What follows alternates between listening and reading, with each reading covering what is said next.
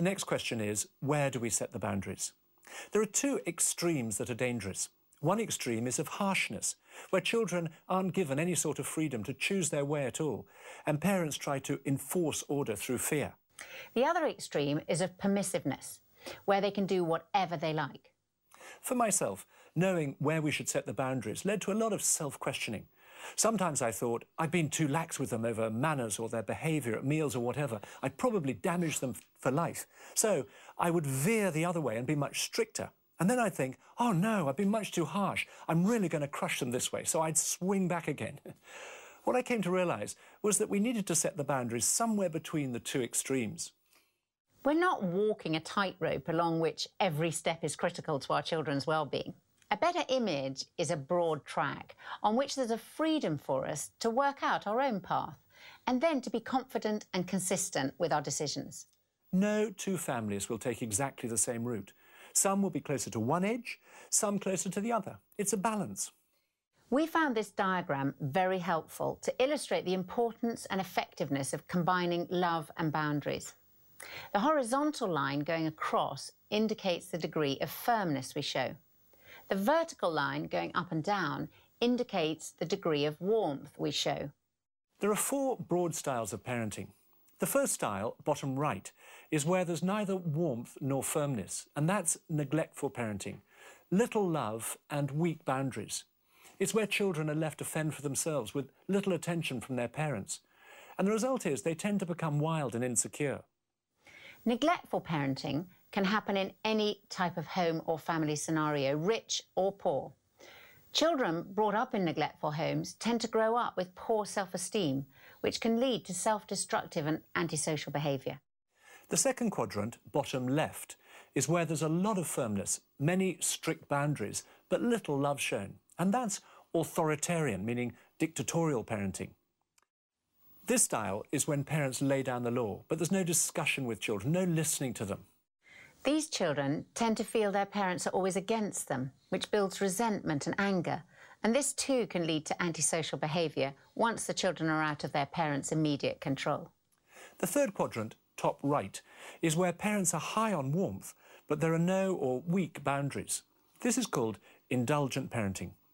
With this style, children are spoilt and self-centred. They're allowed to do what they like. Children brought up like this can find it hard to accept that the world doesn't revolve around them, which leads to a lack of self-discipline. And later on, they're more likely to get into drug or alcohol abuse. And then the fourth quadrant is described as authoritative parenting. This is very different to being authoritarian. This is where children know they're loved and know that there are clear boundaries which will be firmly enforced. This combination of warmth and firmness, of love and limits, is the one that we're aiming for. With this style, children feel safe. They learn to take their place in their family and in the world. They know that they're very special, but will not always be the centre of attention.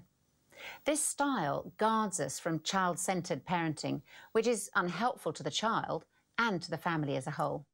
This style of authoritative parenting, this combination of love and limits, produces the qualities most of us would ultimately want to see in our children. It leads them to maturity and an ability to relate well to others. When we first think of the concept of warmth and firmness, we might think they're two opposite things, that if you have one, you lose some of the other. In fact, when it comes to our children, it's just not true. If you are firm, it doesn't reduce in any way the amount of warmth we have in our relationship with our children. And in many ways, if we're firmer and provide boundaries and guidelines, our children might even feel warmer and safer. So we must never fear that if we are firm with our children and we have boundaries and we enforce those boundaries, that the warmth will go, and that worse yet, our children might not love us as much. It's just not true. We want to give you two hypothetical examples to give you an idea of how the different styles work in practice. The first example is of Richard, aged 10, who wants to rent an aged 15 certificate DVD that his friends have all been talking about. The neglectful parent lets him watch whatever he likes in his bedroom on his own, or maybe not even know he's watching anything. The authoritarian parent gets cross and doesn't allow him to rent any more DVDs. The indulgent parent lets him rent it after a lot of pleading. The authoritative parent says no, explains why, and then helps him to choose a more appropriate DVD.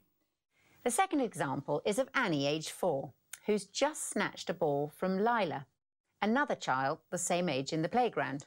The authoritarian parent is likely to say, "Come back here this minute and give the ball back to Lila." The indulgent parent, believing that Annie should be allowed to give full expression to her desires, looks on with a smile and doesn't comment. The neglectful parent doesn't even notice what's happening, as he's speaking on a mobile phone at the other end of the playground.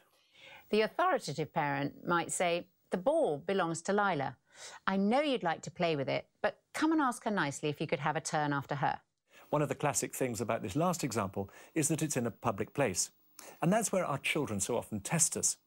It's worth thinking through how we're going to react when our children challenge the boundaries so that we're not caught off guard. You know, when it comes to boundaries, we have to, I think, accept that our children will test them. I think now of a father who bought a kitten for his family. He brought it home in a little box. But before he took the animal out of the box, he lined up the 4 children. I think Rebecca was the youngest. She's about 4 years old. And he gave the house rules with regard to this little animal. Now he said, you can cuddle him, and you can stroke him, and you can feed him in terms. But on no account must you ever pull this little cat's tail. Do you all understand that? They all nod their heads, particularly little Rebecca. And rather naively, I thought, he took this animal out of the basket and put it on the floor, whereupon the youngest, with 4 strides of those chubby little legs, went forward and pulled this cat's tail. I practically saw the poor animal's eyes momentarily leave its head. What was going on there?